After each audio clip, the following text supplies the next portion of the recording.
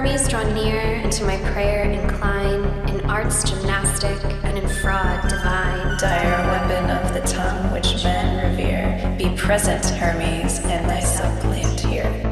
Welcome to Third Eye Bind, episode 41, Sex Magic.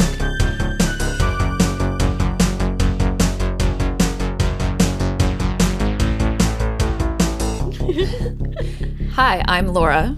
And I'm Caitlin. And welcome back to Third Eye Bind. Welcome back. Welcome back. This is season 5. I'm taking off my shoes.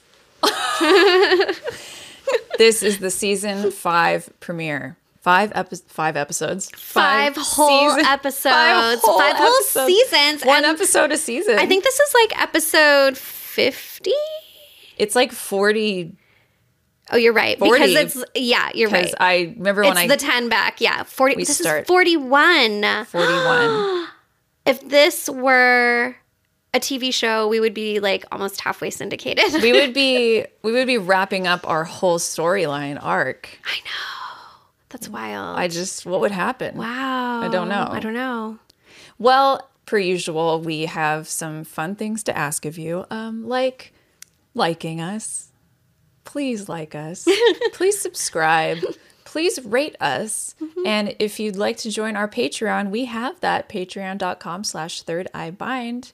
You can get a sticker pack. You can get early access. There's a plethora of opportunities to assist us in our magical creations. Yes, please help us keep our independent podcast running. We do love your praise and your reviews, but TBH, we'd also like a little bit of your money because it costs a lot to keep this thing going. It does. So yeah, and happy 1-year anniversary. Happy anniversary to Third Eye Bind. July 17th was our first 2022 was My our first pants. Air date. Yes. Caitlin's wearing loud pants Sorry, today. Everyone. Or you're welcome. It's ASMR. You're welcome. Pant ASMR moment. Go for it. For patrons. Like a cricket. Like a sexy cricket. Which is appropriate because today we're going to get into it. We're going to get into, and you might be wondering, what are we getting into? Why is there a third chair here? What's happening? What the hell is going on? Caitlin, Laura, we're confused. What I want to say, what the is going on? Because we have that fun little noise you just heard now. So I'm going to say more often. Just for the of it. We have our first in-person guest today, a lovely human by the name of Haylin Belay, and I'm going to read her bio from my cell phone right now. Haylin Belay is a sexual health expert, body worker, and pleasure witch based in Baltimore, Maryland.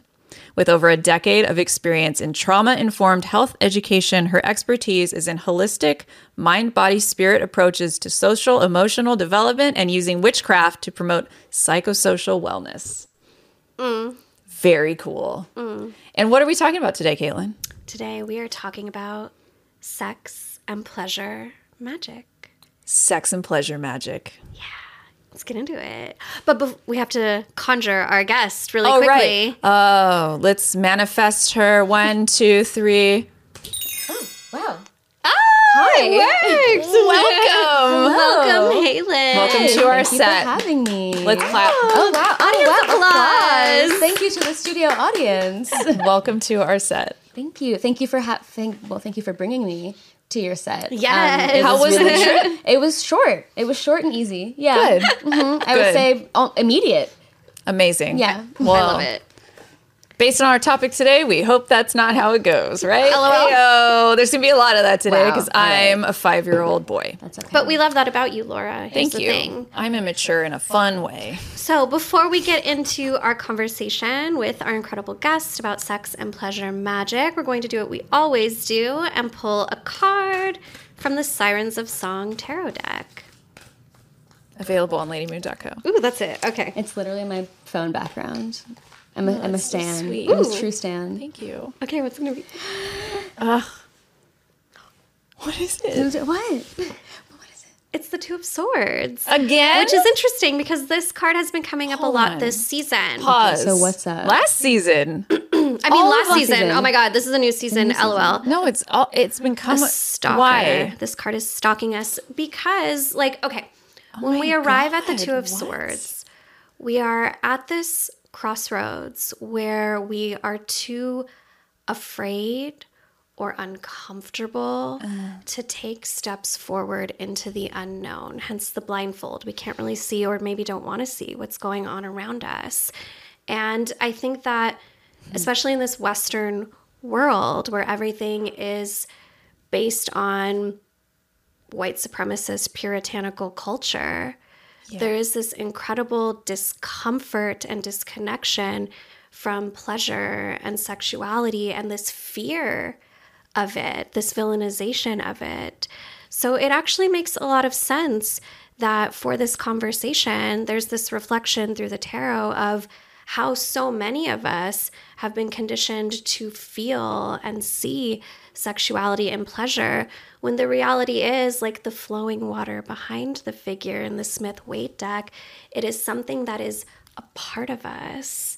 It is something like pleasure is our birthright, and it is reflected to us in every single part of nature. It's late spring right now. It's summer officially. Summer solstice has hit, and the plants are all f***ing, and there are... My doves are laying eggs. The doves are laying eggs, and we see it everywhere around us. And, like, even, like, the way birds sing to one another to mate, like, just all of it, we see this, like, beauty that is so deeply intertwined when it comes to pleasure and sex.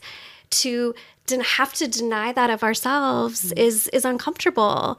But I am so excited to have you here to help us take off that blindfold and put those swords of protection down so that we can, like, open up our hearts and open up our bodies and our minds to the idea that, like, we can get comfortable with this type of magic, but really, like, spirituality and, like, existence.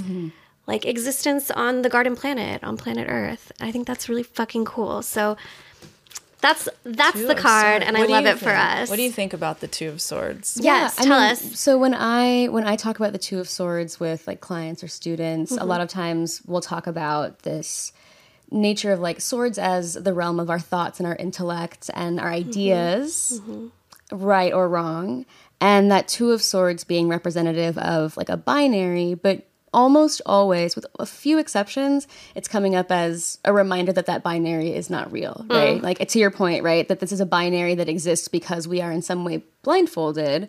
And it's in a recognition that when we're operating from this rational perspective that we've been taught to sort of privilege and think of as being the most legitimate, the most correct, the most real, you are giving something up. Like, you are blinding yourself to something if you're going into something from an objective perspective. You're saying, I'm going to take this type of information, this category of wisdom out of the equation. There are situations in which that's useful, right? Like, every card in the tarot has I'm so sorry. Amateur hour. Every card in the deck has some utility to it, right? But there's always a spectrum. Spectrum. But I think, to your point, especially when it comes to the work that I do, you know, the manifesto on my website says all people deserve an integrated life and the healthy pursuit of pleasure. And everything that I do is around trying to help make that more possible for people. And a lot of what that looks like is helping people to see where right and wrong and, like, black and white thinking have maybe seeped into areas of their life that's not appropriate for it to be in. You know, when it comes to questions of, like, pleasure and self-intimacy, and especially, I mean, intimacy with other people and vulnerability, that's not really a place where that kind of, like, right and wrong, black and white thinking is going to help you, because your subjective wisdom is actually the most important and the most useful in those circumstances, right? We have to rely on, like, our human animal body to be able to, like, take care of us in that way, because that's literally what they evolved to do. Yeah. Denying that seems unnatural. Yeah, it is. Yeah, it's why that, like, sexual repression, uptightness is also so associated with, like, violence, quite frankly. Yes. That there is something really, I mean, I don't want to invoke human nature too aggressively here, but there is something very inhumane about trying to deny or control or restrict that really like fundamental. I mean, there's a reason why I call myself a pleasure witch, right? Like pleasure is really at the heart of my witchy practice, because coming to identify as a witch for me started with being like, okay, I have something that I know to be true and everyone's telling me I'm wrong. So I can either say like, yes, you're right, I'm wrong, and I'm going to kill that thing inside me.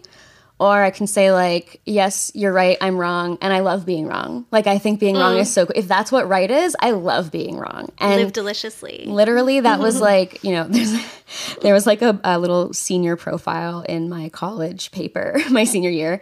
And in it, I would talk about like, yeah, I'm embracing self-identifying as a slut. Like, I'm embracing self-identifying as like things that, you know, I put witch on my business card. Yeah. And I had several very well-meaning people. This was in like 2015. So many well-meaning people be like, hey, are you sure that you want to do that? Like, that's really like you're keeping yourself out of certain rooms by making that choice. And I was like, exactly.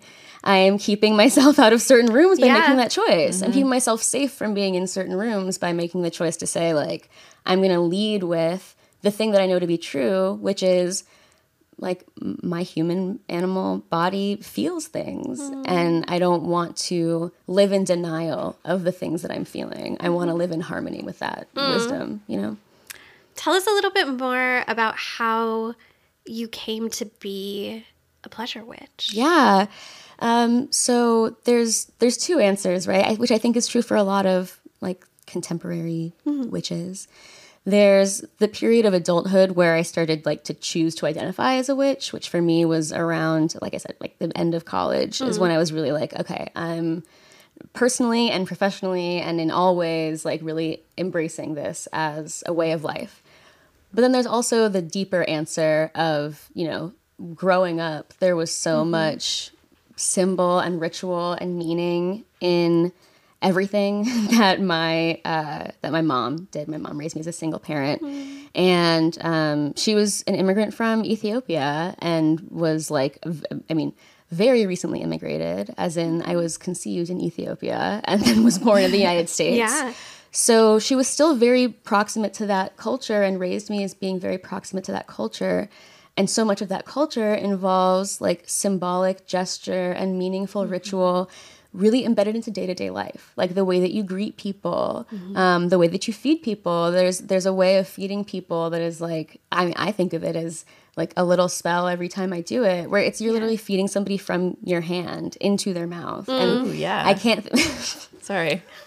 You do it with family. Nice. It's like it's intimate, but That's an intimate way to like Right. eat and consume. Like that's really cool. I can think of very few other, like, what's a more fundamental way that we as human beings can say to somebody, like, I care about you, than, like, Yeah. I'm literally, I'm going to cry. Yeah. Like, that's such a, like, powerful concept to have, like, been lucky enough to have been exposed to as a child. Yeah. And, like, really having a relationship to the idea that, like, my mom would put her hand on my belly when I had a stomach ache, and my stomach ache would go away. Yeah. I don't know how that works. You know It's what I mean? magic. There's like the whatever scientific explanation of, you know, pressure stimulation and, you know, psychosomatic whatever, but also that's magic. It is magic. It's And I magic. think science is very often like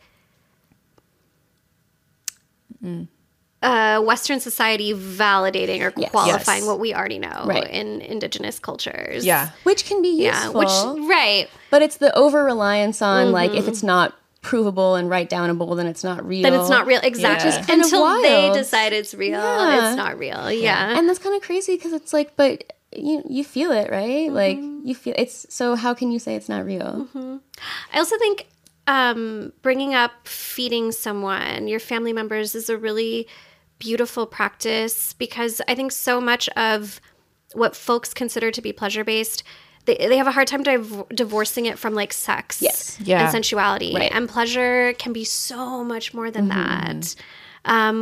Talk to us a little bit about your relationship to pleasure and how I don't know, you talk to like you do so many amazing things. You teach sex ed, you see clients one-on-one.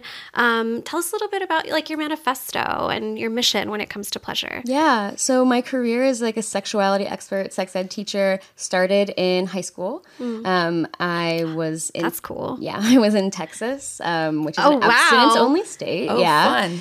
And so I was in like a sex ed class where I'm being told like, you know, girls don't get horny, and like a healthy family is a mother and a father, and like just things that, again, even as a teenager, I was like, this is bullshit. Like, there's no way this is the truth that you're telling me, Mr. Football Coach who's teaching my sex ed class. I refuse to believe. The football coach at my high school taught my sex ed class too. Sense. I don't even remember. Whose daughter got pregnant when she was 14. LMAO. So he was bitter. Right. I went to Catholic school, so we didn't have sex ed. We got to watch an abortion video and a birth video. Fun. And we were allowed to And they were opt out made of as it. traumatizing as possible. Absolutely. I'm sure. Yeah. I opted out. Yeah. I mean, that's I don't need to watch that. that's so many people's experience. I'm already fucking. Like, I don't need to.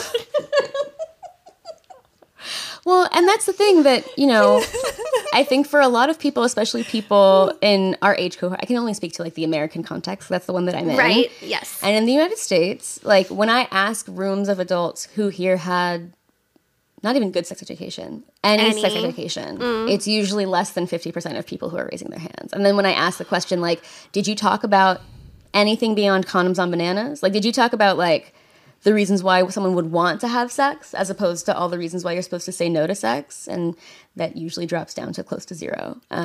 Yeah. Because we this association that you're talking about, right, of pleasure is always sexual and sexual is always profane and dirty, you know, then people have this weird sort of uptightness about talking to young people about pleasure. Yes. As if young people don't already have a relationship to their own bodies. Like, as if they're somehow, you know, if we don't tell them that sex exists, they're not going to have... They're not going to know.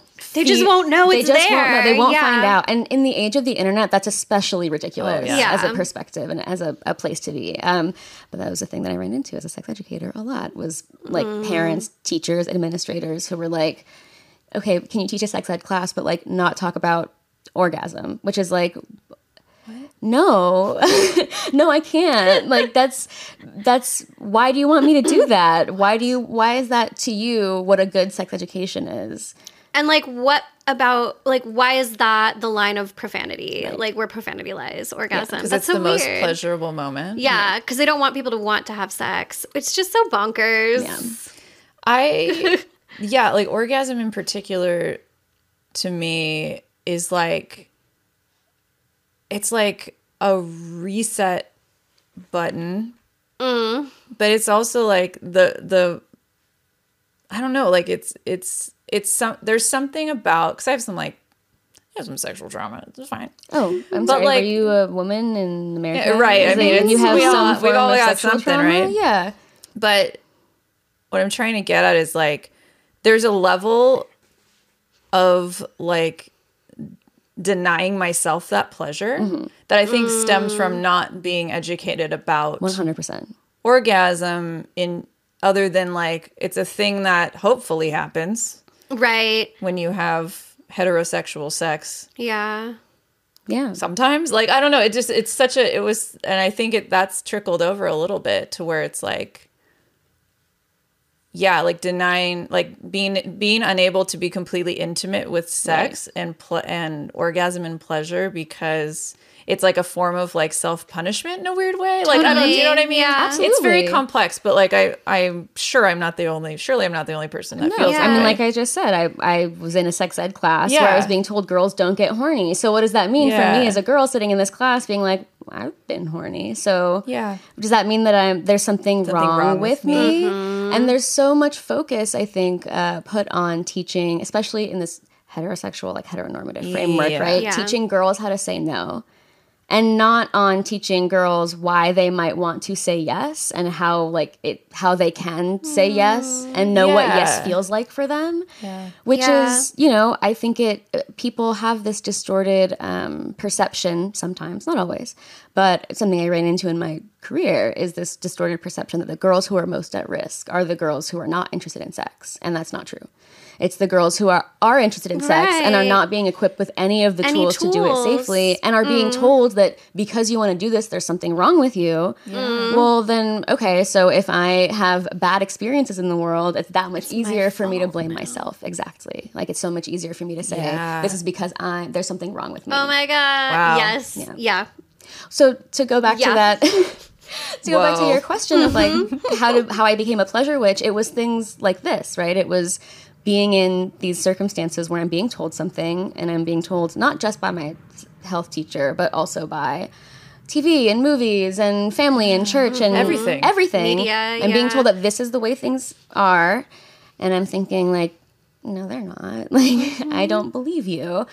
That really took me from, like I said, from high school, like from basically as early as I was able to like knit my brain together enough to have opinions. You know what I mean? I was like, okay, so the opinion that I have is like, fuck this. Like the opinion that I have is I want to organize my life around, again, the thing that I know to be true. So I started my, I guess, career as a sex educator, as a peer health educator, because I went to like a youth activism camp I was the president of my high school GSA. Yes. Amazing. Our high school, the first year we ever had a GSA was my year. We like started the GSA. And I think it was the only one in our entire archdiocese.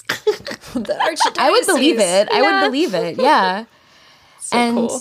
Being involved with the GSA and being involved with this youth activism program, one of the things that they talked about was, again, being in Texas in particular, queer inclusive sex ed. The first queer inclusive, like pleasure-based sex ed class I ever had was at this youth activism summer camp that I went to.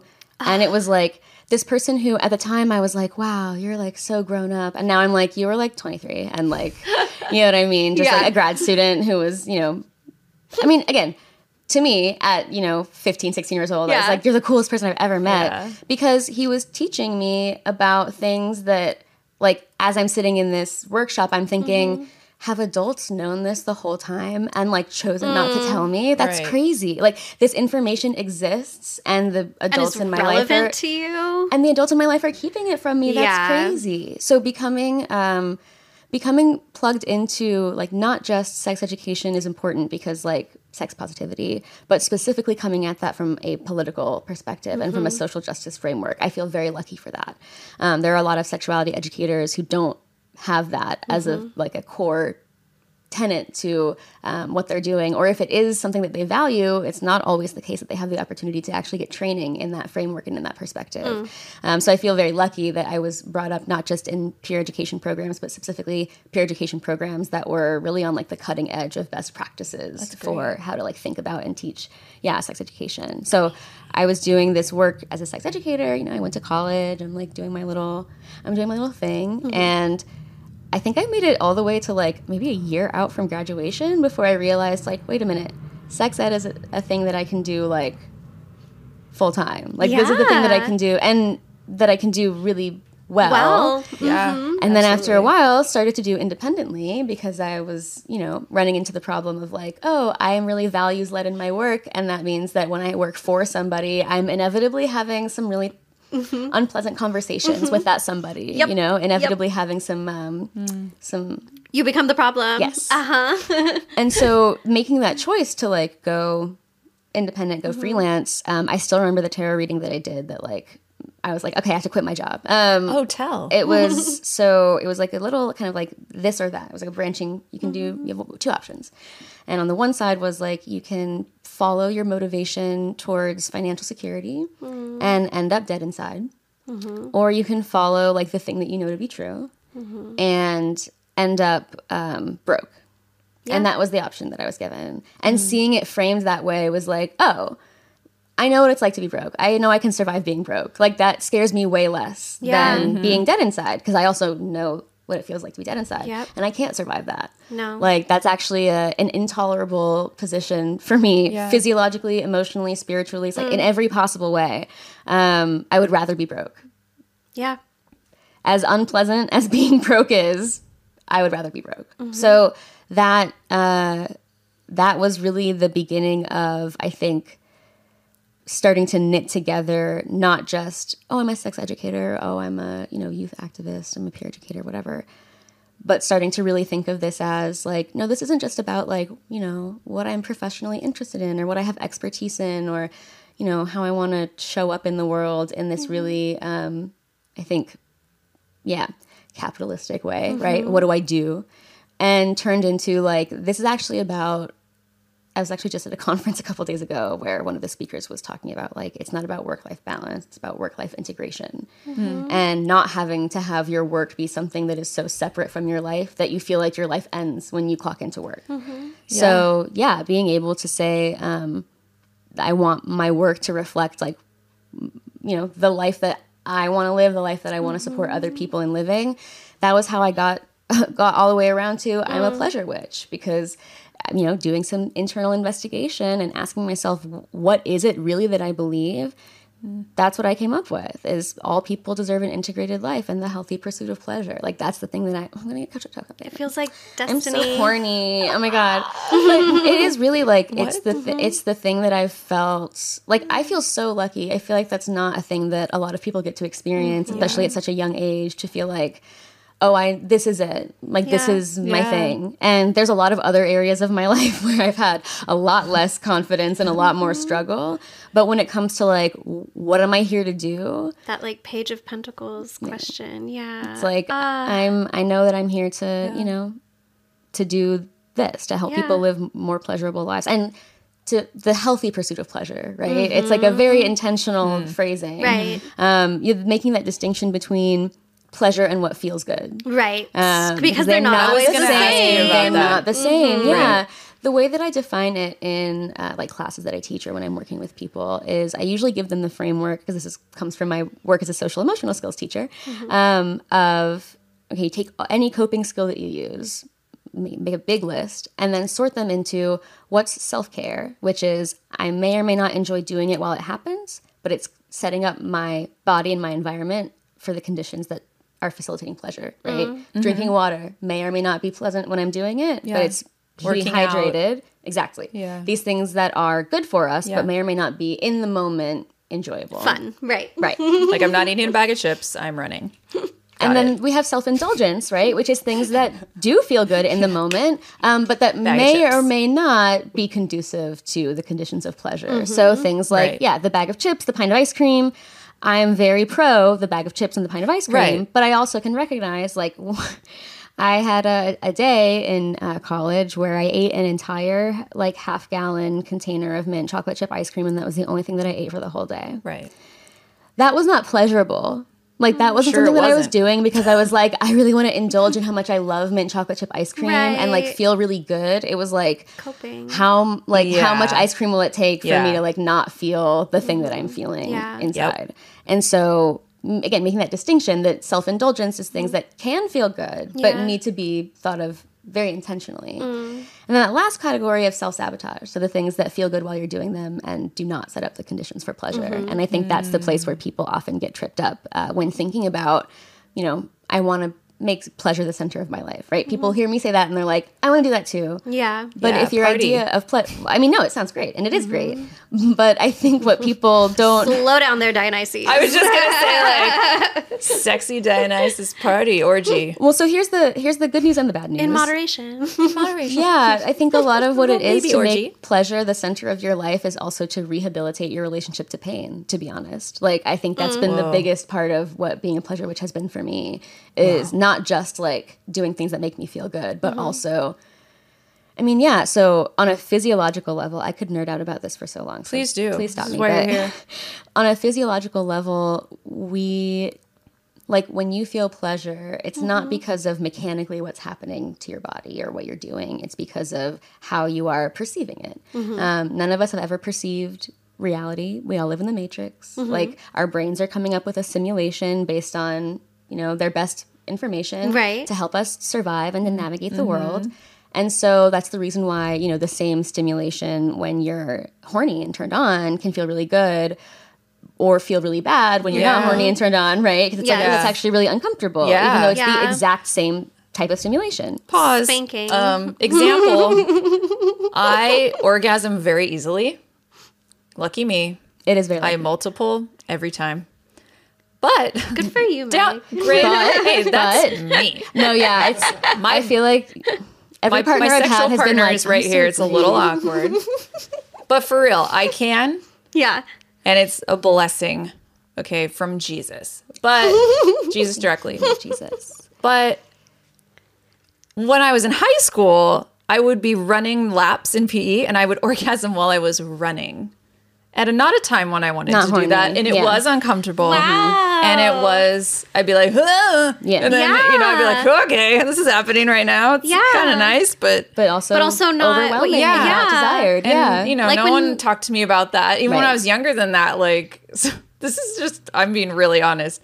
Sometimes, sorry, Mom, like the first time I had an orgasm, I was sitting in the backseat of my family's car. Yeah. And like I had Just, my like, went legs over a crossed, bump, like, and then yeah. it was like a bump thing, and I was like, ooh. And I just went, and I just kept like rubbing, and then I had an orgasm. And I was like, that felt good. I didn't know what the fuck it was. I mean, that's really That's how typical most little for kids you. figure it Exactly. out. But that's what happened. Like that's that Yeah. happened, and so yeah, Right. you're right. Sometimes you don't want to do that, Right. And it happens. And it may or may not be connected to, being Yeah. psychologically interested in sex. Yeah, I'm like, I Yeah. don't want to do this with anyone else, but this is Right. nice and weird, and I don't want to do it at school. Well, right.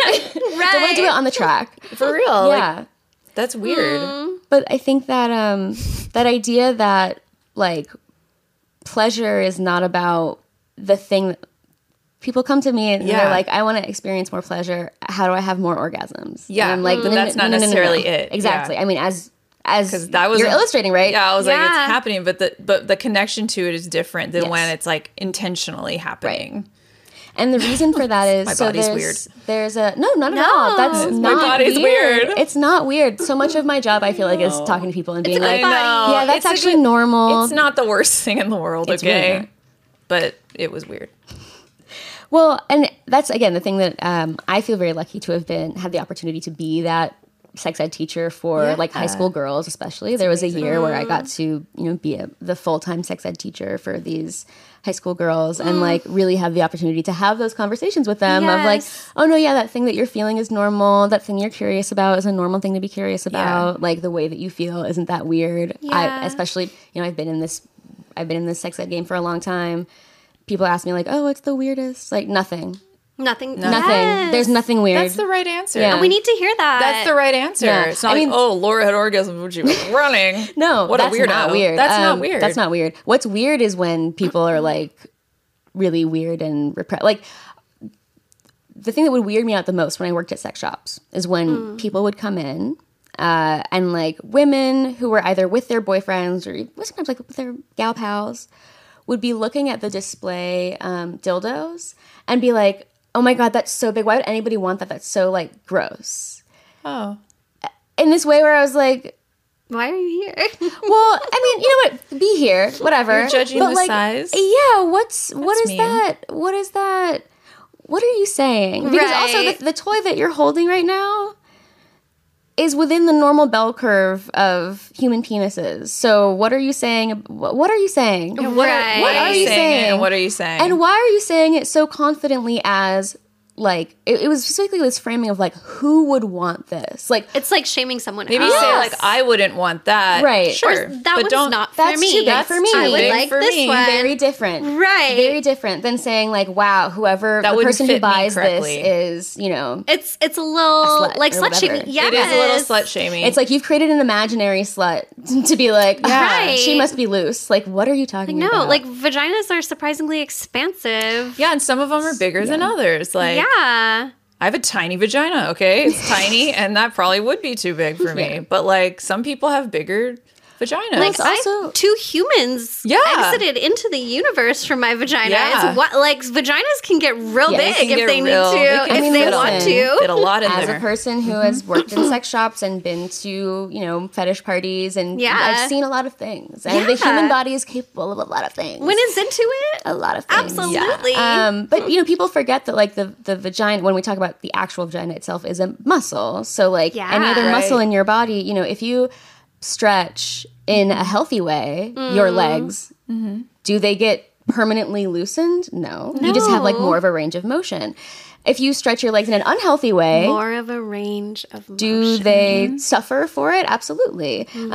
People experience a lot of pain, discomfort, tightness from trauma in that area. But trauma is very different from like, you've had sex before. Right. Ergo, you're loose. Like what does that exploration? Yeah. That's it's based on this understanding of human anatomy that's so like not scientific. Of like your vagina's a muscle like any other muscle in your body. Why would it work in this fundamentally different way from any other muscle in your body? Yeah. It's the same thing. Did you guys see that TikTok thing that was going around where people were like feeling their like this thing and being like, oh my god, it feels like a penis. Like what? If you the little like like the head? Yeah. Oh, it does feel like penis. Okay.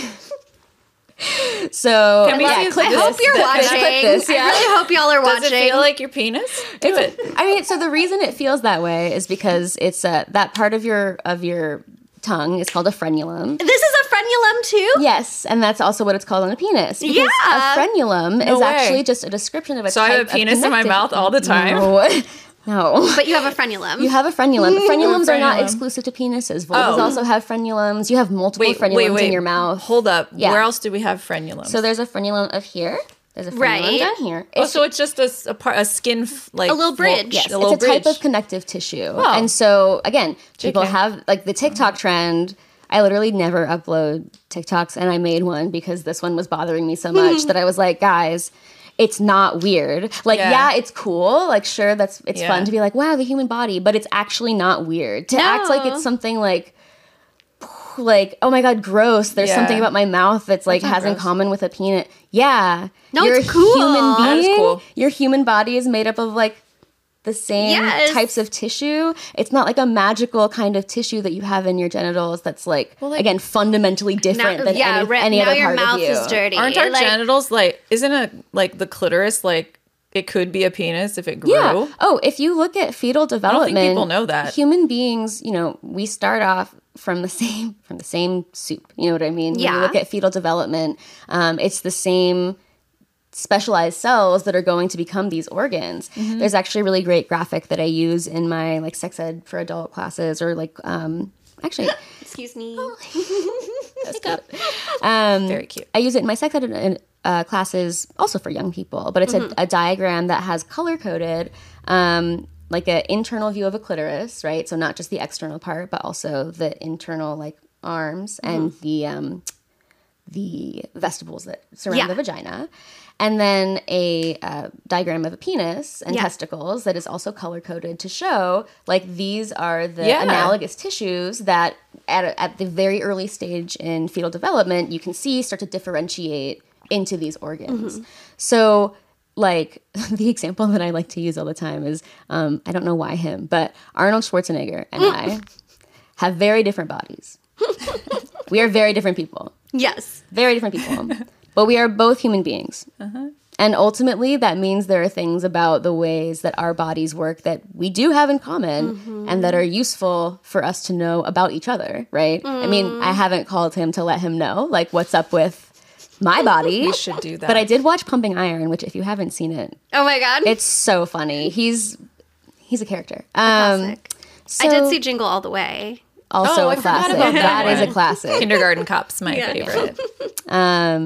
So yeah, that I think that understanding of, again, it's one of the reasons why I started off in sex ed world, but then I went to social emotional learning, and then I went to bodywork and yoga, and again, sort of grabbing these other practices and frameworks to build into what I was doing around pleasure, because I realized that just being a sex ed teacher was not enough. Like, I can teach people all about how to put condoms on bananas, but if they don't know how to talk to their partner about using protection, what's the point? How have I helped them? Like, I can talk to people about protection and STIs. Yeah. But if I don't talk to them about, like, how to know in their body whether or not they want to do something, how much have I helped them? If the goal is, like, to experience pleasure.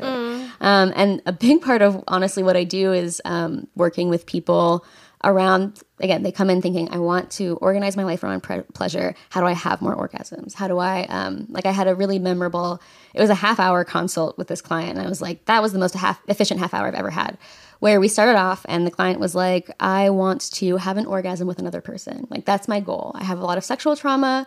And the thing that I want to make happen is like having an orgasm with another person. So then we talked for about half an hour. And towards the end of it, I was like, okay, so based on everything that you've told me, you don't want to have an orgasm with another person. Like, you don't want to do that. That sounds, it's like scary, it's uncomfortable. There's a million other steps of exploring what pleasure is that do not involve forcing yourself to want something because of what it would represent to you to want it, right? What you think it means about you to have that thing. Yes. The idea that like, okay, I want to have more pleasure in my life, that means I need to have more orgasms is, again, it's this kind of backwards perspective of, no, an orgasm is something that can be part of a pleasurable experience. But a lot of my practice as a pleasure witch is like, wow, this flower is very beautiful. It's very stimulating to my senses to see something so beautiful and to really take it in. When people ask me, what is that definition of pleasure that I'm working with, I usually talk about like having the psychological safety to be fully present in my body. And so ideally that's happening during sex. Wow.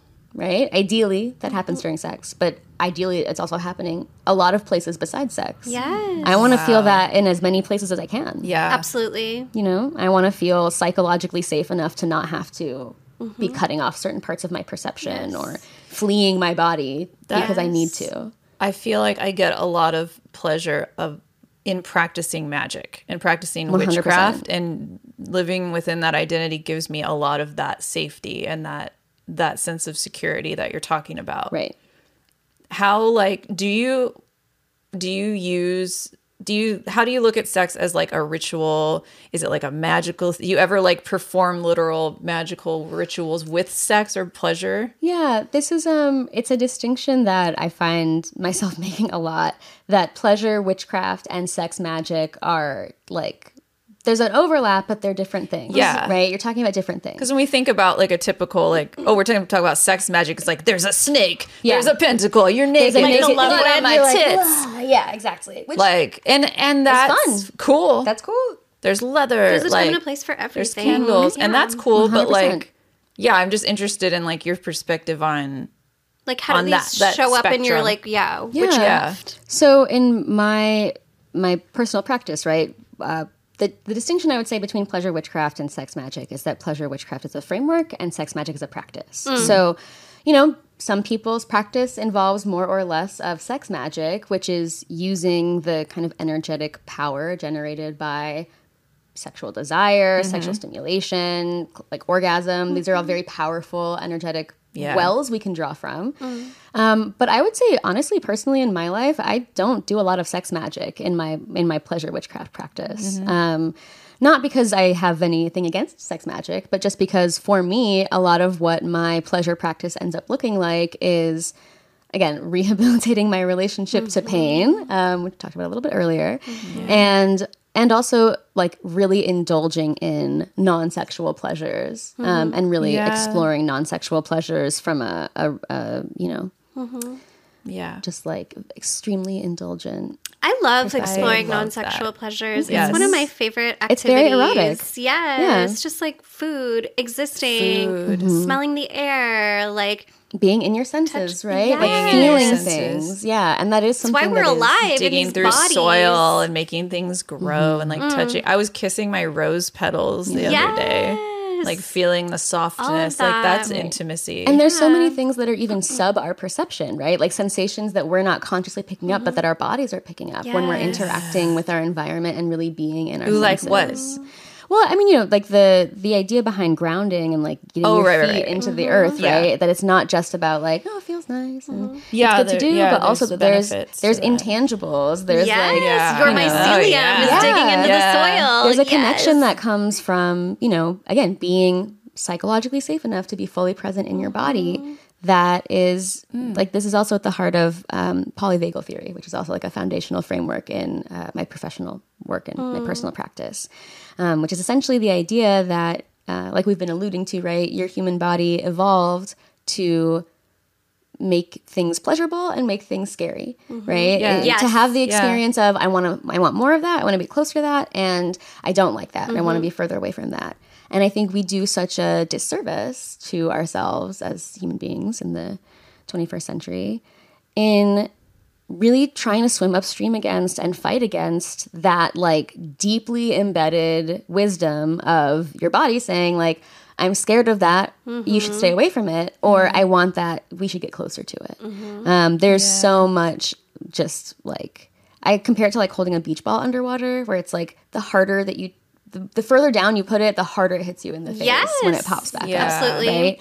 And you can keep doing that, but eventually you're going to be really sore. And then you're missing You're out. really uncomfortable. Absolutely. Yeah. You're not playing with it. You know what I mean? Exactly. Yeah, like, because those things that make you uncomfortable, I want to stay away from that, are sometimes like really invitations. Yes. I would say oftentimes, right? Having that attitude of compassionate curiosity towards your own like ugly feelings. Yeah. Again, that's what I mean by, rehabilitating my relationship to pain is a huge part of being a pleasure witch, that I have to recognize that my capacity to feel pleasure is directly connected to my capacity to tolerate pain. And to say like, okay, I can stay here long enough to understand what this discomfort is trying to tell me, and that's how I actually navigate towards pleasure. If I'm too overwhelmed to be in my body long enough to understand like, oh, I'm anxious all the time because I hate my job, and it's not something wrong with me. It's that I hate my job, and I shouldn't be there. Yes. And the reason why my body is not cooperating with me, even though I'm meditating and I'm doing all the things I'm supposed to, is because I keep putting myself in the circumstance that my body is trying to motivate me away from. Yes. And when you don't listen to your body, it gets louder. And it gets violent and oppressive. Yes. And that reminds me of like this pursuit of purity through denying yourself those things, which is like religion, right? Like a lot of religious, and then, people get hurt. Right. Yeah. In the process. Yes. Like majorly That's why hurt. America is so violent. Yes. Because we were founded as a nation on like those puritanical ideologies, and we have that like severe I'm just like, all I can think about right now is like Ron DeSantis and like I mean, sure. The American culture is one that has completely pathologized every kind of pleasure except for the pleasure of domination. Yeah. Like the only appropriate way to pursue pleasure in our current social context is like the pleasure of, and without consent. Yeah. Like without how can boundaries, you I mean, that's, I think, politically very obvious that that's I mean, it's not new information that narcissists and psychopaths are rewarded in American culture. Right. Like Tis in manifest finance destiny. and Yeah. politics. Tis manifest destiny. Simply an observable truth. Yeah. But, this reminds me of a conversation I was having with someone recently about the card Temperance, and like how in my practice it took me a while to rehabilitate my relationship to that card, because coming from this puritanical culture, I was like, fuck Temperance? that angel. Yeah, literally. I'm sorry to that angel, but wait. What is? I get confused with the temperance meaning. In Rider-Waite, it's I think it's Michael. Yeah, Some say it's Michael. Some say it's Raphael. Okay. Just it's an depends. angry angel person. No, he's not angry. They're Are they not chill. angry? Yeah. No. It's the empowering. I'm thinking of Justice. No, that's different. It's the okay. In my It's card, like it's the a Leah. 1 foot in the foot in the water, 1 foot on the earth. Yes. Pouring Okay. between two cups. Pouring between It's two the cups. cup. Yeah. Okay.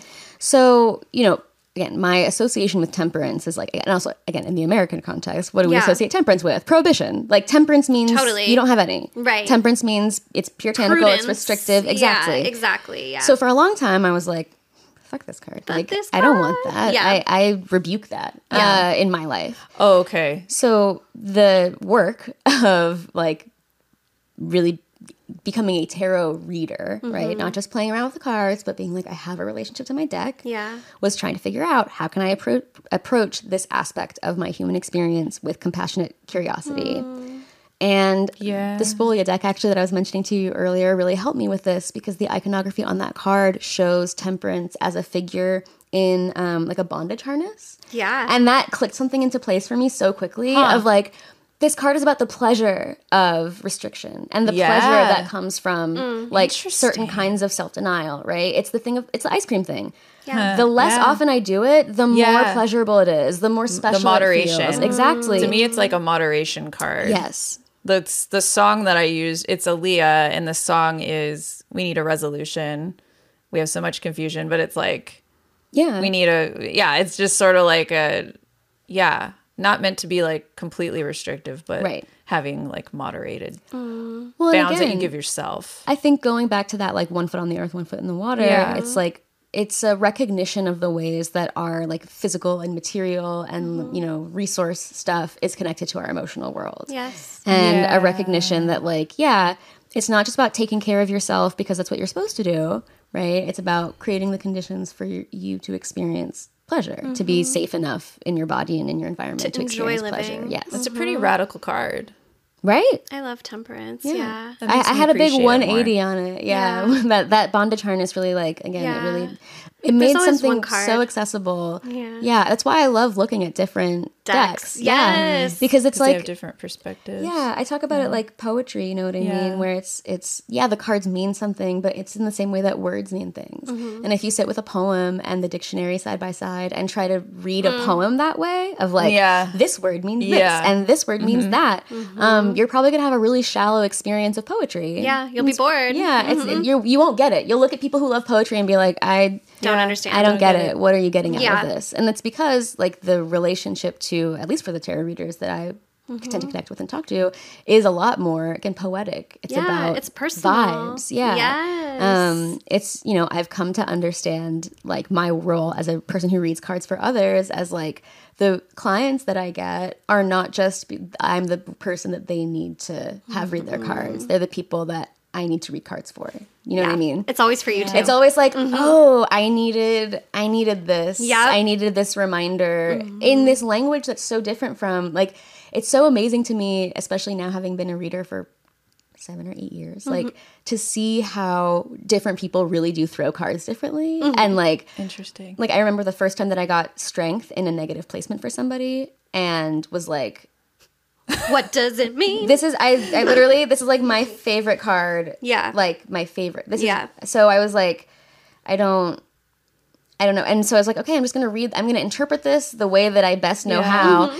And, you know, explained, I was like, this is what this card means and this is what reversal is. What does that mean to you? Yeah. And she was immediately like, oh yeah, like I need to understand myself as weak. Like I need to understand myself as fragile. The problem that I'm having right now is that I'm relying on a kind of, like, I'm putting my hands in the lion's mouth and I don't need to be. Yeah. You know, and this was a Black woman that I was speaking to. So I was like, yeah, I get that 100%. That the idea that, yeah, your resilience can be something that's really beautiful and that connects you with yourself and that feels really useful and powerful. Exhausting. Yeah, it's not really, again, there's no card in the deck that we're supposed to be in all the time. Yep. You know, there's no card in the deck that is all the way good or all the way bad. Yes. It's very dialectical. Just like nature, like seasons. Just like everything else. Everything. Again, to go back to that Two of Swords, there is nothing in our natural world that exists in that kind of binary. That's an illusion that we create that sometimes is helpful. It can be sometimes helpful to, again, blind ourselves from certain information and just go with that black and white thinking. But it is not natural. But it's not a permanent state of existence. And that's the reason why when you increase in the swords, things get more painful. Like that's the reason why by the time you're at the 10 of Swords, you're like, I can't move. Actually dead. Like I'm dead. Wow. I can't even. Like I'm dead. Interesting. And what comes right before that? I can't sleep. So what happens when you can't sleep and you ignore that? And you're like, let me just take melatonin. Let me just like, you know, have better sleep hygiene. Yeah. And ignore the fact that like, I want a divorce. You know what I mean? Like, okay, so what do you think is going to happen? It's so interesting that you're saying like sometimes the cards that we pull are for us because we've been getting the Two of Swords a lot. And we were saying the last time that it's for us. It's not like somehow it's for one of us or both of us or like the show as a whole or like something. Yeah. I definitely connect to that in multiple ways. So maybe it's for me. I don't know. It's just interesting that it keeps coming up because y'all that have been watching like know that keeps coming up and we don't like this is an authentic card pull. Like we're not doing this on purpose. I was shocked that. Yeah. And you shuffle. You know what you're doing. I mean, it's I've done it a few times. A few times. Caitlin's done it. That's so interesting to me. I'm also, like, for me, I'm having this awareness now when I'm working with tarot in, like, a client reader capacity, like, or just with myself and my spirits. The Two of Swords is often a reminder to, like, get thee to the crossroads. And I finally got back to my altar and my craft with this new moon and this solstice. And I realized as I was doing it and looking through all my stuff, I'm like, oh, I haven't done anything for myself magically since February. Yeah. And I think that's something that a lot of professional spiritual practitioners fall into because we're so much of service to our communities that we put ourselves on the back burner. I remember listening to the Conjure South podcast, and Queen Cordelia was talking about that too. And I was like, ooh, that was a read for me. But I kept, like, get thee to the crossroads. And, like, I did. But now I also, it's a reminder, like, but don't stop now. Right. Yeah. Like, don't stop me now. Exactly. Magic is real. Magic is real. Magic is, I mean, this, like, the question that I would get all the time of, like, oh, but do you really believe in this, like, crazy, like, woo-woo stuff? And it's like, I don't know if it is real, but I know it's true. Like, I don't know if it's, like, provable, but I know that it's happening. I'm, like, experiencing it. And I think we were talking earlier about, like, what is science? And to me, it's like science is the parts of magic that we've been able to figure out. It's the parts of how the world works that we have the senses and the capacity to understand. That we have enough, like, evidence by Western standards to and not even just that, but qualify. by, like, just coming back to that idea of, like, the human body is an imperfect instrument. Your perception is not all that. Right. Your observation really is not all that. Yeah. Like, we know that Your eyes cats deceive and dogs you. see the world differently than we do. Yeah. How arrogant to think that the way that we see the world, is that our the only visual qualifying information, way. if I can't Yes. see it, it's not real. And also that knowing something is true is what makes it true. Like, we talk all the time about how mystery and not knowing is the magic sometimes. The That's mystery part and the of faith. it. Yeah. Yeah. And that's powerful.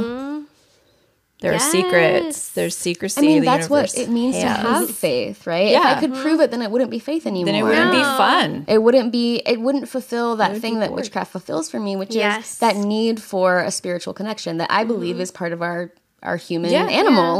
The way that we are designed to work is we are meant to have a relationship with something that is outside Bigger than of ourselves. outside of ourselves. And to me, that feels very connected to this reality that, like, because I can't perfectly perceive the universe, and it would be ridiculous of me to think that I can. Yes. You know? It's humbling. Yeah, I don't know how things work. Yeah. I just know what's working. The mystery is always going to exist. No one person is going to figure out every single thing of the universe. The person who thinks that they have embrace is the mystery. is wrong. Is the most wrong person. Is the most annoying person. Is the most And the most oppressive, Yes. the most violent. Suppressed. the most insecure, Suppressed, oftentimes. insecure. Absolutely. Right? That Two of Swords oftentimes is a reflection of Ooh, I feel insecure. I'm holding it all in. Yeah. Yes. I don't feel safe, and so I need to break this down into yes or no. Yep. I don't have tolerance for a spectrum of possibility. Right. Yes. And that person also doesn't have a tolerance for pleasure, right? Like the spectrum of possibility that comes with being in your body enough to feel pleasure. Yes. Right? Being sensitive enough that you're like, I accept the possibility of discomfort in my pursuit of. You have to accept the discomfort. I picked up my kid. I never called him my kid. That sounds so weird. My kiddo from camp yesterday. And I was like, what'd you guys practice today? And he was like, well, we learned scatting, but I didn't do it because I was uncomfortable. And I was like, well, you missed an opportunity because it's the stuff that makes us the most uncomfortable that ends up being the most exciting, like, exploration. We don't learn things about ourselves unless we're uncomfortable. Okay, I will say, though, on your kiddo's behalf, that I do think that's a really good and useful and powerful thing for them to have been able to recognize in that moment. Say no. Because like I think That's true. like music, dance, a lot of forms of creative expression, they are very connected to our relationship to pleasure, right? Yeah. It's about being in your body enough to allow these things to flow. And I tell this to my clients all the time, right? If you're having a hard time experiencing pleasure by yourself, what makes you think that adding somebody else into the equation is going to make that easier? Totally. Everything that human beings do is harder when we feel observed. Like when it comes to this realm of self-expression and creativity. Yes. If you have any kind of sticking points there, they're going to get even stickier when you're in an environment where you feel overly observed. Yeah. And that has a physiological impact, right? My partner is a music teacher, and we talk about this a lot with singing or playing instruments, where your psychological and emotional state really affects how able you are to physically interact with your instrument, whether it's an external or your physical instrument. Yeah.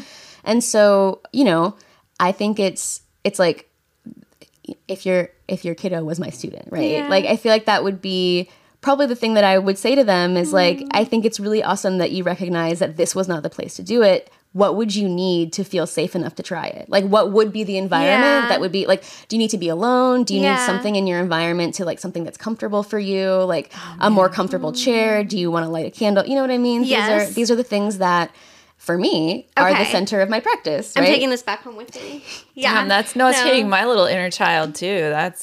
There was an experience I had where I'm a singer and like performer. And I was singing in my room, and I needed to be alone and feel safe to do that when I was a kid. And this one time, I was just like, do in my bed or singing like Tiffany or some shit, or like Debbie Gibson.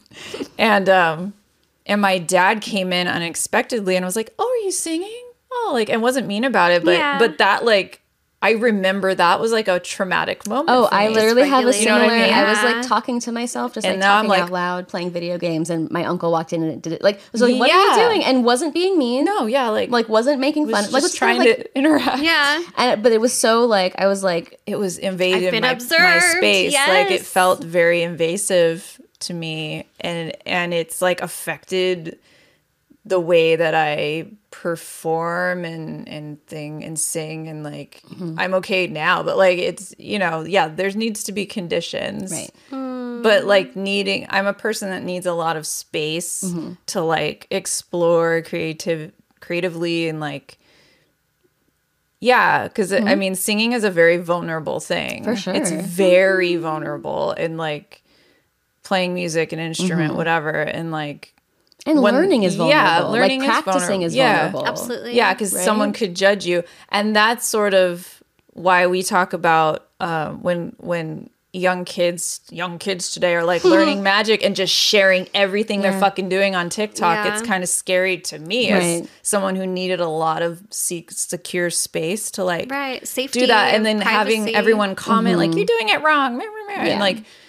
It's very over. It just seems like a lot to me, at least. I don't know. I'm like more and more kind of orienting myself towards like, okay, everybody who follows me on Instagram, join my newsletter. You have a very healthy, thank you, but I don't want it anymore. Boundary. I don't want that social media thing to be like a thing that I am engaging in anymore because for the thing that I do, I feel like a liar. If I'm like telling people you should live more pleasurably, but I'm telling you that on the Hell app that's made to make you feel bad and to exploit that human animal and say, hey, you know how you care about other people because you're social fundamentally? I want to use that to make money. That's literally what these platforms are for. You're not wrong. And if I know that's true, and I know that I want all people to live an integrated life and the healthy pursuit of pleasure, I'm not going to educate on Instagram anymore. You know what I mean? I'm not going to do the like, here's a bite-sized piece of information that you can use to, because that gives people, I think, a false impression that they've done the work when really what you've done is gotten you got some little dopamine juice. Yeah. And then you scroll down to an ad. Yeah. Yeah. It's not actually an environment for facilitating pleasure. It's not actually an environment for doing real education or real connection.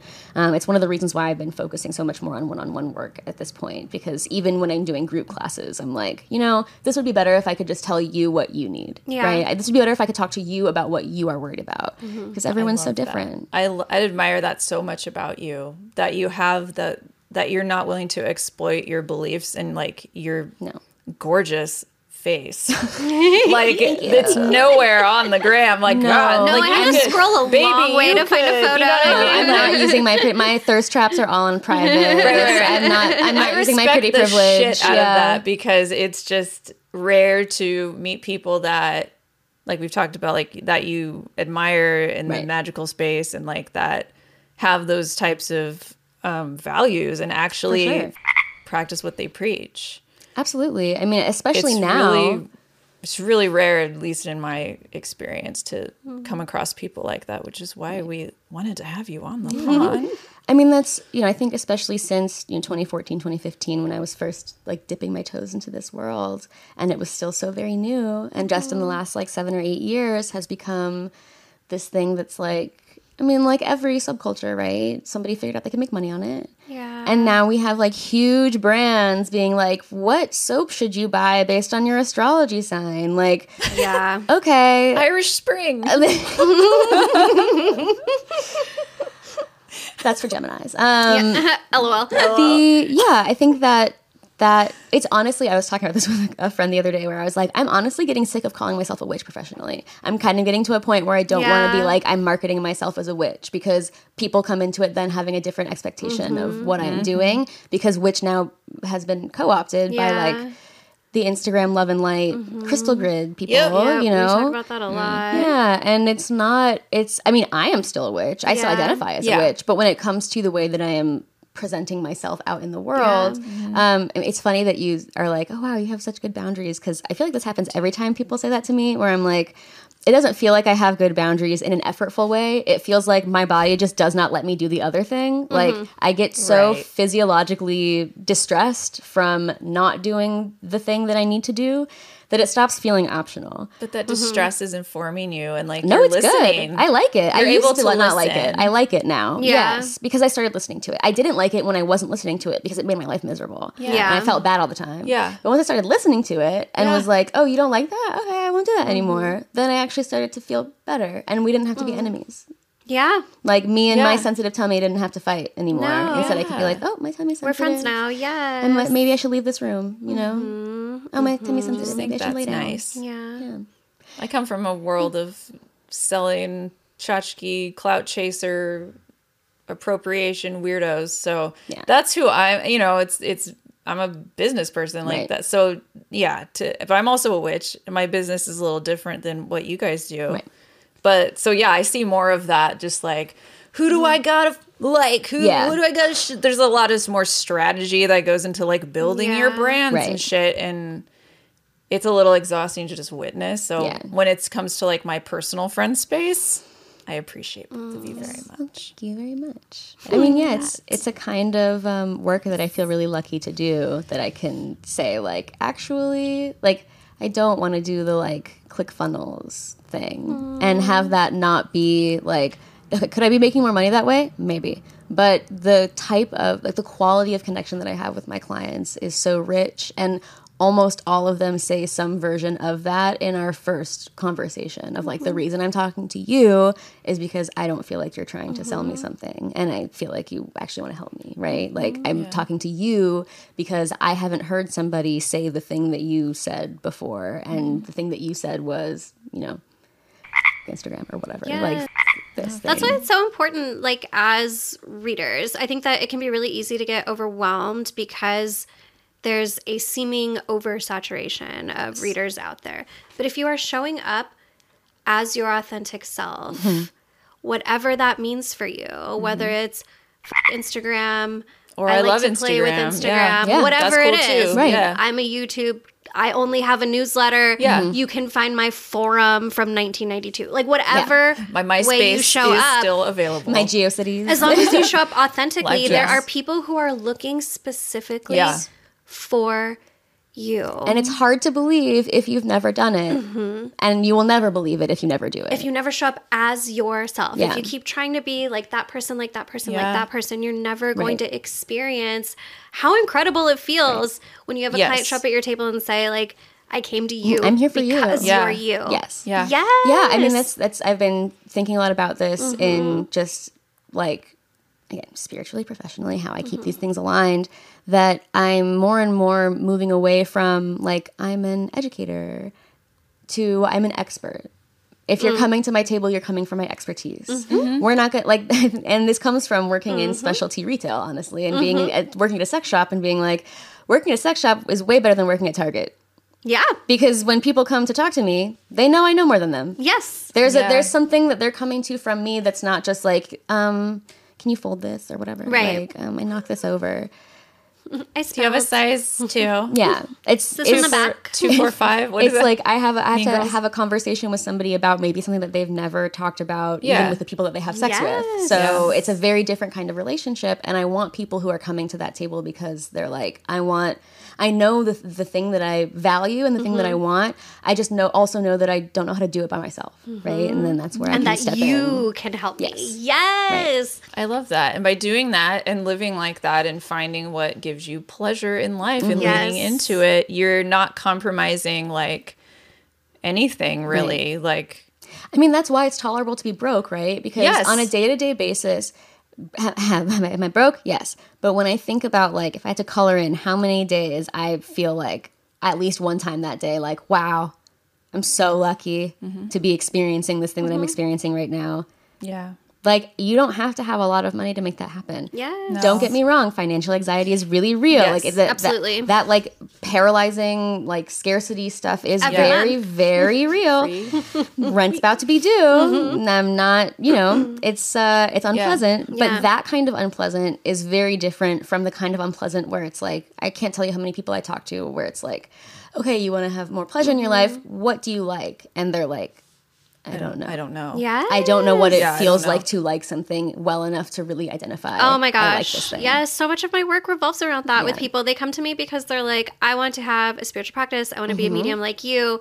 And then they're shocked because their guides are like, step 1 is Yeah. getting to know yourself. Right. And you can't get to know yourself until you know how to take care of It's yourself. literally like, get back in the house. Yeah. Like, you're not Water. ready yet. Yeah. Like, drink water. Like, eat food. Again, this client who was like, I want to have an orgasm with another person. I was, no, you don't. No, you don't. And the more that you try and push yourself towards wanting that or doing that, the more you're going to traumatize yourself, frankly. Like, the Absolutely, further back you're yes. putting, it's like any other kind of, skill building, like for the body, right? If I go to the gym and I've never worked out before and I go straight to like Yeah. the 500 You're gonna hurt pounds, yourself. I'm going to injure Yeah. myself. And then I'm going to have a really hard time getting into strength training Yes. because I've injured myself. And also I'm going to have proven to myself maybe what I already thought was Yeah, true, which you- is I can't work out. You can't start at the finish line. No. No, nobody does. It's honestly, it's a way that we are encouraged to think because capitalism, but it is Right. one of the most self-sabotaging ways of thinking that are Absolutely. out there. Like it's a horrible trap, and it oftentimes gets us into situations that I mean I can think of many examples in my own life where it's like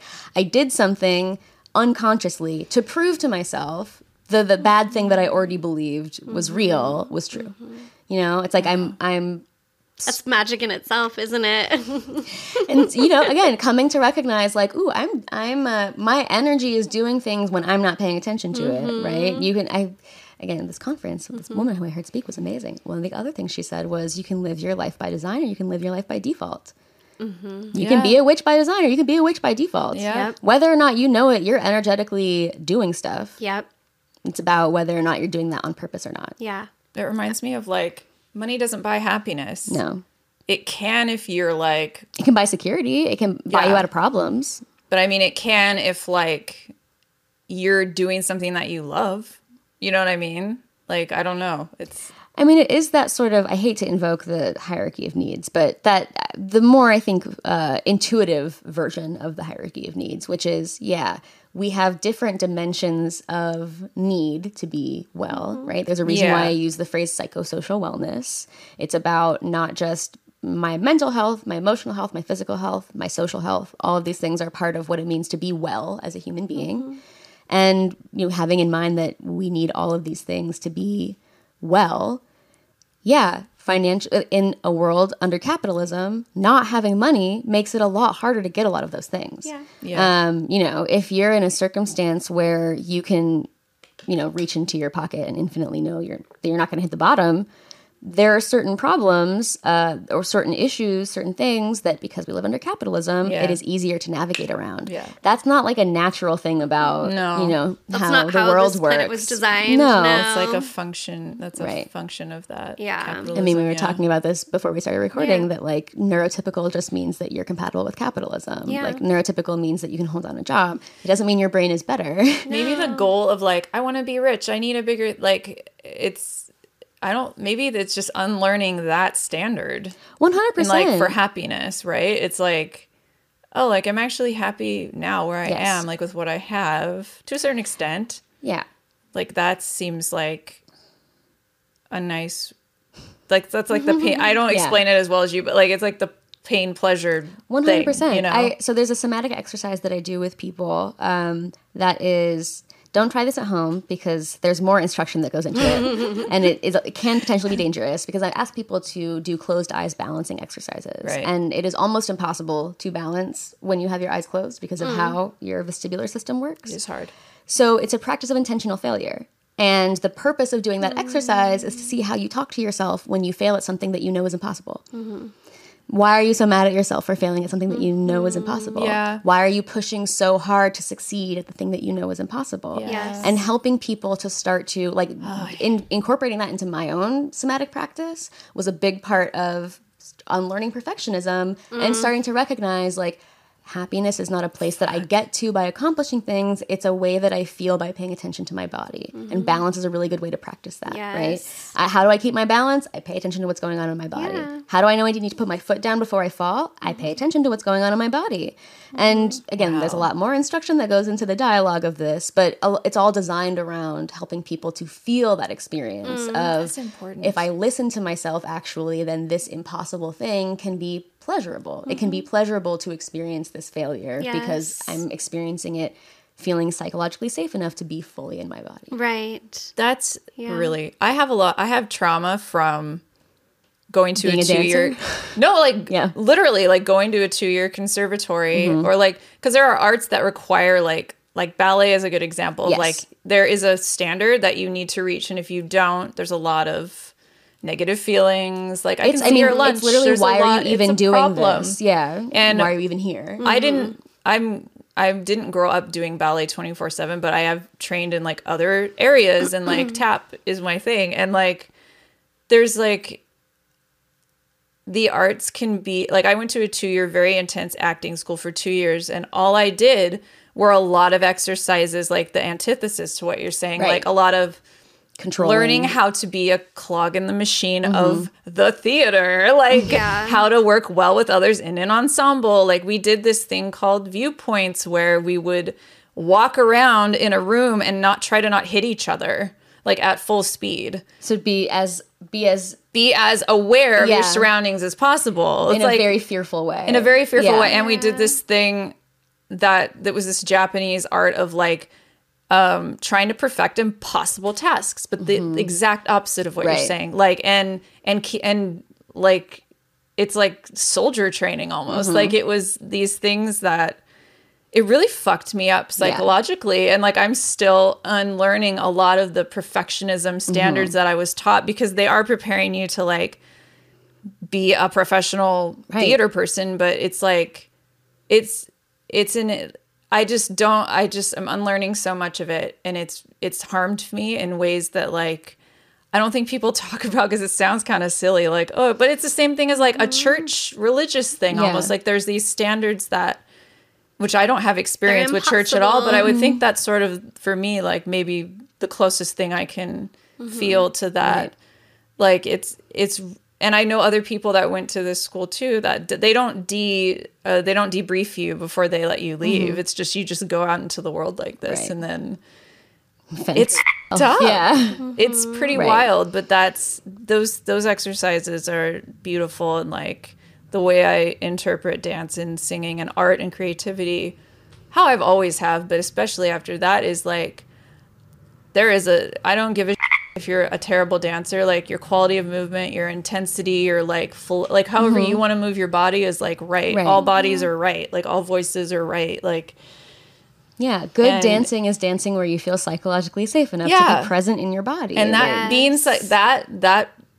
that's the goal with any performer is like to be that present and that comfortable. And that's what people want to watch. I think that's what makes people eat, not to go on a creative performance tangent, but like that's what makes people not hammering people into being a certain thing. Like I'm gonna cry now. That's important too, because I lost a lot of my individual confidence when I did that, and it really sucks. And it's effortful get that back. Like, it's something that we're to give away. No, it really sucks to be like, your voice isn't as good as so-and-so's. Right. Or like, yeah, it was. I'm a fucking good singer, okay? Like, it's just... Well, and it's like the follow-up to that awful. of then you don't get to sing. But it's like, because your voice isn't good enough, you don't get to sing. When it's weird. Singing is a part of our, like... It's part of And human it nature. especially Yes. sucks, you know, when it comes from like family and which has happened to me too. And it's just like people that have, you know, sibling rivalries and things, and like parents that put one above the other and stuff. Like it's... I mean, again, but this is a byproduct not traumatizing. of art and creativity, but of capitalism. Yeah. Right? It's Yes. like without Exactly. capitalism, art and creativity would not need to be competitive in a way that then Exactly. engenders this anxiety. Exactly. It would just be a part of our, again, what it's supposed to be, which is part of our self-expression, Yes. part of our emotional what hygiene. It always was before, which was just part of being a human. just expressing Yes. and I really I want to like do or teach, maybe that's something we could collaborate on, but like having movement classes, like magic movement classes, because like indigenous peoples, like pagan people, like we moved, like we did ritual with movement, and I think a lot of people are just out of their body spaces in that way, and it's the thing I see the least of on Witch Talk. You don't ever see someone stuff. actually doing a moving spell, like, or just, you know what I mean? Like, yeah, I don't know. I Or, just think that'd be an it's interesting like the thing ceremonial to- magic context, right? Where it's like, it's all very ordered and structured Or it's and like, has I a... almost did like a sign right there. But like when people point to the corners, let's cut that out. The gestures. When they do gestures to like different whatever, but it's all very like, it's not free. It's not about expression, right? There is an appropriate utility to structure, but there is also a desperate deficit of self-expression. But you in have our to culture. to perform witchcraft in general. For me, you have to be comfortable in your own space, like you were saying. Like that's what makes you able to focus your intent and your energy, is being like in that state of mind. I tell people all the time, like when I talk about witchcraft, I talk about it as you have intuition and manifestation. Those are fundamental things all people can do. That's our starting point. If you agree, let's go. We're off to the races. But then the second thing to acknowledge and to internalize is, and you have to do the intuition first.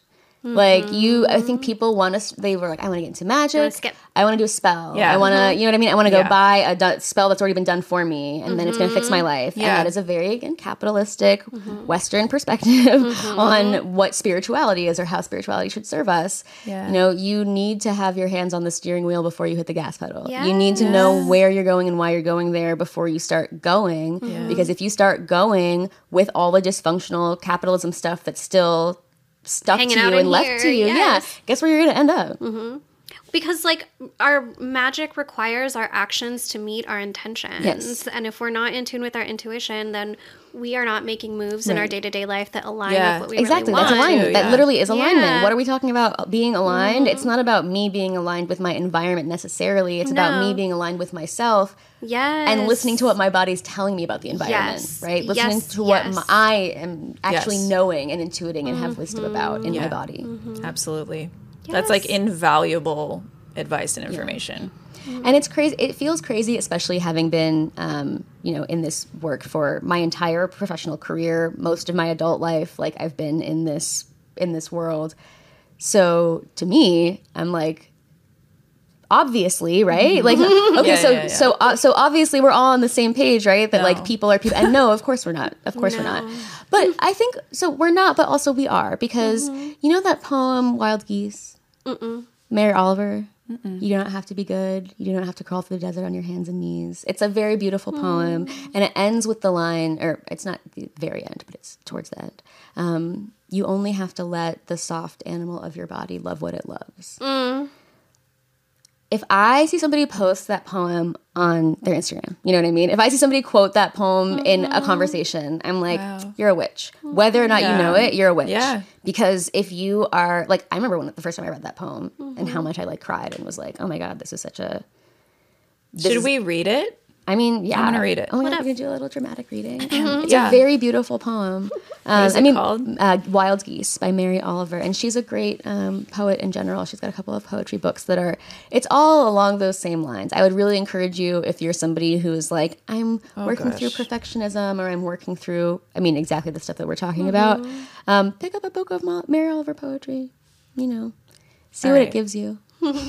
This is the poem by Mary Oliver. Wild Geese. You do not have to be good. You do not have to walk on your knees for 100 miles through the desert repenting. You only have to let the soft animal of your body love what it loves. Tell me about your despair, yours, and I will tell you mine. Meanwhile, the world goes on. Meanwhile, the sun and the clear pebbles of the rain are moving across the landscapes, over the prairies and the deep trees, the mountains and the rivers. Meanwhile, the wild geese high in the clean blue air are heading home again.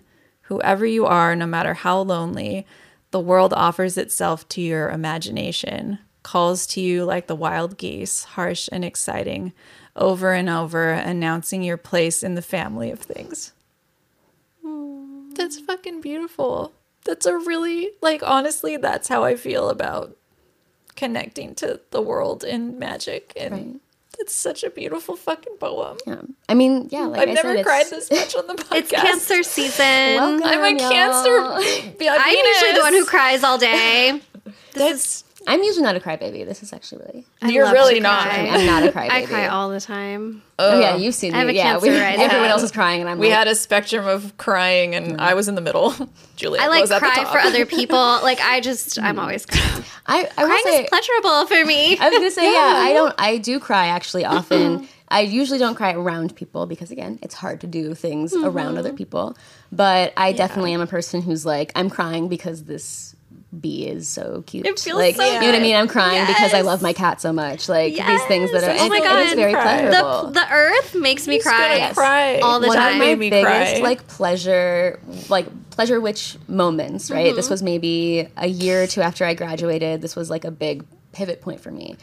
Was I had just broken up with somebody, and I was sitting in my bathtub crying, and I just had this ecstatic experience of how amazing it is that my human body has the capacity to feel this huge thing, this huge feeling that's so again, I was in the bath. I think that's significant. I felt psychologically safe enough to be in my body and be in my despair, right? To be wow, I feel really bad, and that is feeling something. That's what it is to be alive. Yeah. I will say, I don't always feel that way when I'm sad. It's not always accessible, and I think it's important as practitioners, right, to make that clear to people. Absolutely. That it's not just sunshine and roses every day. You don't always have to appreciate your grief. No. Right. But having that ecstatic experience was, like I said, a big pivot point in my practice. Yeah. Yes, because it was part of recognizing, this isn't just about feeling good. This isn't just about doing stuff that's fun and sexy, and it's not just about the we glamour really and the haven't beauty. talked about actual intercourse at all in this episode. How are you doing it? It's Actual intercourse. It's one of these. I don't know. Yes, Actual. because How are we doing it? I don't know. Pleasure is just so It's beyond that. Well, and here's the and thing. incredible, and intercourse is just love this that. little blip. It's a little thingy. That's a part of this huge. Yeah, and it's a way that you can explore pleasure, but it's not the only one. And again, your capacity for exploring that pleasure sexually is also very dependent on your capacity for experiencing non-sexual pleasure. In the same way that it's harder to do things with another person than it is to do them alone, it's harder to do things that are sexually vulnerable than it is to do things that are other kinds of vulnerable. Right? Absolutely. It's easier to put yourself in other kinds of uncomfortable situations than when there's a sexual element. So, take again, if you're going to the gym for the first time, maybe get the 1 pound dumbbell, right? Yeah. Maybe don't go straight to the hardest version of it, because I, as a practitioner, right, am saying I still don't cry around people very comfortably or easily. That's that doesn't mean that I'm not a pleasure witch. That means that in recognizing what my body is telling me, my body is telling me that that's an uncomfortable place for me to be. It's not for me. Yeah, and maybe okay. it'll be for me at some point, but the way it will become for me is not by me making myself do it. That part. Right? Yes. In the same way that if you have a scared child, if you have a scared animal, right? I want to say, would you really yell at them? And obviously the answer is that there are people who would say yes, and that's very sad. But should you, right? Like, what will happen if you do? You know, if you have a scared animal that's going to the vet for the first time and you force them in the carrier, you know what I mean? And you put them in a situation where they're being restricted and confined and it's painful and it's uncomfortable. Their cries are being ignored. The next time they have to go to the vet, how do you think they're going to feel? Yeah, terrified. And Absolutely. why wouldn't they be, right? Yeah. So if again, like, right, talking to this client who's like, I want to have an orgasm with another person. Yeah. If after that conversation, right, if we hadn't spoken and that day she had tried to like have an orgasm with another person, I really believe that it would have set her back in her progress and in her healing because again, everything else that she said after she said that sentence was some version of, I don't though. Like, I'm not ready to, I'm not comfortable to, like, it's terrifying. These are all of the things that I make me not want to do it. And I will say that is a conversation that I have had with many clients, some version of that, right? I want to do X. Okay, tell me about it. And awful. then, you know, as soon as they tell me, I'm like, no, you don't, right? Like, maybe you want to be a person who does X, but what does that really mean? Yeah. What's that really about? And how can you get that need met in a way that your body consents to, Yes. right? I feel like that's not uncommon during tarot readings, just like in general. Like, somebody comes to the table and they're like, this is the thing. And then a good reader takes the time to like get to know a person, talk to them. And then by the end of the conversation, you're like, okay, you came here saying this, but what I'm hearing Is this. Right. So we're going to talk about this now. And that's why it's like, you know, I don't put the pressure on myself to be like, like person who's doing, you know, like the type of reading that is very marketable, but that to me feels so like, this doesn't mean anything. Like, this feels empty to me because the kind of work that I am doing is not generalizable, frankly, right? Like, there's a level of utility, I think, to seeing other people's readings in the sense that, you know, it's cool to read poetry. It's cool to like explore ways of being that are not your own. Yeah. But when it comes to what I see my work as being, I'm not an entertainer. I mean, I am an entertainer, but not like that. The tarot's not for entertainment. You know, the thing that I'm doing tarot for is, again, to connect to, like, I call myself a tarot doula on my website because to me, it's like I'm here to help you do the hard work of connecting to your intuition. I'm actually not. You're the one who's working in this scenario. Yes. I'm here to walk beside you and be like, here's a tool. Here's a tool. Yes. Here's a tool. Here's a fact. You know what I mean? Here's a practice. Here's something that you can do.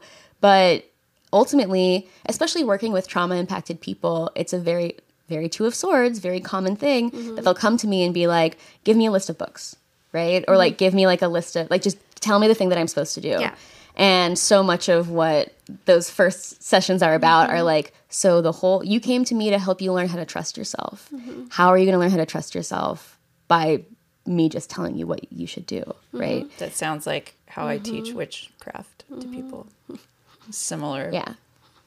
Like, I can't just tell you. No. You need to explore. My witchcraft may or may not be, like, when I teach about pleasure witchcraft, I am very, like, probably to an extent that's annoying, I'm like, every slide, I'm like, and just to reiterate, this is just how I feel. Like, this doesn't have to be how you feel. This is just how I feel. Take what you want, leave the rest. Right. It's like, you know, the purpose I see in sharing my practice is not like, hey, guys, you should do it like I do. It's to say, like, hey, here's an example of what is possible. Yes. Like, we need those opportunities for radical imagination because it's a cliche, but it's true. If you don't see it, you don't know it exists. Exactly. So we were talking about this with relationship anarchy stuff last night too, that for me it's very important to like be open about what it is to be a relationship anarchist and to help people see. We were talking specifically about this conversation I had with a friend not very long ago, where I was talking about the phenomenon of compersion, which is like, it's the opposite of jealousy. It's I see my partner happy with somebody who's not me, and I feel really good. That makes me feel really happy. And so I was talking about this with my friend and talking about, somebody that I was dating and their partner that they live with, and how I was like, yeah, I'm really excited to meet her. Like, I want to like bring her cookies or something. Like she seems really cool. And that my friend was like, okay, hearing you talk about this, I'm just now I'm having a brain blast moment of realizing I've never even considered a universe in which, like, in an open relationship, like, I would I would have a positive relationship with the other partner. Yeah. Like, I literally could not imagine a world where, like, the best case scenario is that we don't hate each other. But, like, in no universe are we friends. And that's, like, yeah, if you literally have never even had that cross your mind, how are you going to know if that's something that you want? I feel very lucky in my life that the kind of relationship anarchy that I practice means that I get to experience like an abundance of love in my life, right? Like love that's like multiplies on itself. And that's not to say that everyone should be non-monogamous. You can be monogamous and still be a relationship anarchist. But it is to say that, again, being a relationship anarchist to me means I negotiate the needs, wants, and boundaries of my relationship based on the people in that relationship. I listen to my animal body. They listen to their animal body, hopefully. We communicate about those things, hopefully. And we come to what works for both of us. I got that song. The song just popped in my head. You and me, baby, ain't nothing but mammals. Yeah. Like they do on the Discovery Channel. It's a classic. Is that one in the deck? No, it should be. It should be Temperance. Yeah. We're nothing but mammals, you know? We're animals. Wow. But yeah, it's about like, to whatever extent I do want to show up on Instagram or in public, right? I'm starting to shift my perspective from this is a place where I do education stuff to, I think I want to start sharing more of my practice in that way of here's an example of what it looks like to be a pleasure witch. That's actually the thing that feels more useful than being like, here's a little like factoid that you can, you know, tuck in your back pocket, is to say like, I mean, I'm at some point going to have to upload a video being like, hi guys, here's where I'm not on Instagram, you know, and saying in public, which I guess I'm doing right now, like You heard it here first. You heard it here first. It's the exclusive. But to say directly to my followers, like, I don't want you to engage with me here. And I, based on my experience in my career so far, it's like, that's the kind of thing that I would say to somebody and they might be like, are you insane? But based on my experience in my career so far, every time I do something like that is when I have the biggest, like... That's when everybody decides to sign up for the email list. Literally. When I tell them I'm leaving, that I can't do this anymore, they're like... It's and it's also when people they're like, oh, I want to book a reading or I want to talk to you. Because again, it's I've never heard somebody who makes a living doing this say it's not in alignment with my values to like pay for Instagram ads, you know, like it's a unfortunately kind of a rare thing. And I know for myself, right, when I'm looking for someone who I want to do any kind of intimate, vulnerable work with, that's something that I'm looking into too. Every person that I follow, you know what I mean? All the people that I'm subscribed to their newsletters, it's because I'm like, I can tell by the way that you do things that you give a fuck about what you're doing. I can tell by the way you do things that you're values led in what you do. 100%. Right? It's like our colleague that we were talking about before, where like the first time we talked, she was like, I want people who will say no to me. I want people who will disagree with me and tell me when I'm wrong because I know that I don't know as much as you know. And I was like, bet. I want to work with this white woman. You know what I mean? Like, I want to work with a white woman who walks up to me and says, I want people who will say no. I want to work with people who are again, revealing in their way of speaking and what they do and the choices that they make, that they care more about the work than they care about their ego, than they care about doing things the right way, right? Yes. And those are the people that I want to give my money to and give my time and attention to. So why would I play to like the lowest common denominator when, again, I know enough to know that if I were to be making money in that way, I would be doing it by taking advantage of people's psychology. Like that, and I don't want to do that. I don't want to trick people into giving me their money. I want people to give me their money because they feel like I am helping them in their lives, right? I want people to give me their money because they're like, wow, that was really helpful. You should eat. Like, you know what I mean? Like, you should have a place to live because that was really helpful and I really appreciate it. Solid. Yeah. Well, Haylin, how do the people who want to work with you find you and support you? Well, luckily, my name is really Googleable. My website is myfirstname.co, Haylin, and that's the same for pretty much whatever platforms I am on, which you'll notice if you go on my Instagram that I haven't updated in a while. And as you said, my face isn't on it. So you can find me on Instagram at Haylin.co. But you're not going to find much. But you should sign up for the email list instead. Sign up for the email list. And again, you can find all of that stuff at Haylin.co. Haylin.co. My website. You can find not only one-on-one consultations, but also your incredible sex ed for all resources. There's 3 different classes, I think. And you have all of your interviews on podcast, your like print stuff. You did the research. And yeah, I did. I am a professional interviewer. Haylin does not fuck around. I am with an research. entertainer. But, and also, like, you have a show on Cosmopolitan's YouTube. Yeah. And it's really fucking cool. It's I fun. watched a few episodes last you. night. I had to sign in because they have to make sure that you're 18 or older. It's because the show is basically I walk around New York City with my pockets full of sex toys. It's and really ask fun, people though. to talk to me about them. And like, okay, you are an entertainer. You're Yes, really she is good. an It's really entertainer. fun to watch. I'm a but Leo. It's, I love this. I love to entertain. Yes. I love Leo Yes. Entertain. But like there is an infinite, like, well, not infinite. I don't want to say that because we all have our limits, but there is an incredible, abundant well full of information Like on I your said, website. I've been doing this since I was 15 Yes. years old. So there's so many great ways to like work with you and receive from you. So go check it out. Haylin.co. And Haylin and I will be doing a fun little t-shirt collab. Yeah. That may or may not be up by the time this airs. When's So that? Later this summer, hopefully. check Yeah. ladymoon.co and see if it's there. I would say, I think bare minimum we can have, a pre-sale page. We'll at the have time this something comes going out. on. Yeah, Yes, yeah. we will time this. So check that out. Yeah. Amazing. Do we have any other housekeeping to announce? I guess we could have No, done I at the think beginning. I think that's it. You might be able to buy my deck by the time this is out. You, just so you know. will be able to buy Caitlin's Offerings deck. Oracle will probably be here, I just available saw for it, purchase. and it's really cool. Yeah. I got a sneak peek, and it's gorgeous. Motherofmystics.com. Support us. Yeah. We're great. Should we maybe record a little bit of card pulls for our Patreon? Before we after go? this? Ooh, yeah. So Well, maybe we're gonna if you're go a do that. patron. Okay. So we'll have a well, little extra for our patrons. Check that out. Patreon.com/thirdeye-bind. And thank you for listening to Thank Third Eye you. Bind. Thank you guys for having me. Thank you guys. Yes. for having me. Yes. Be sure to leave us a message on the Third Eye line. Third Eye Line. Bye. Bye. See you next week. Thank you so much for listening. You can follow the podcast at Third Eye Bind Pod on Instagram. There, submit your questions via the Third Eye line by sending us a voice message or text DM. The show is available wherever you listen to podcasts and for you to watch on YouTube. Get early access to episodes and even monthly one-on-one sessions with us by joining our Patreon. Find us at patreon.com/thirdeyebind. Third Eye Bind is produced and edited by Mike Realm. Hosted by Caitlin Grania and Laura Wong. Music by Mike Realm. Set design by Laura Wong. You can find Laura on Instagram at LadyMoonCo, and you can find Caitlin at caitlin.grania.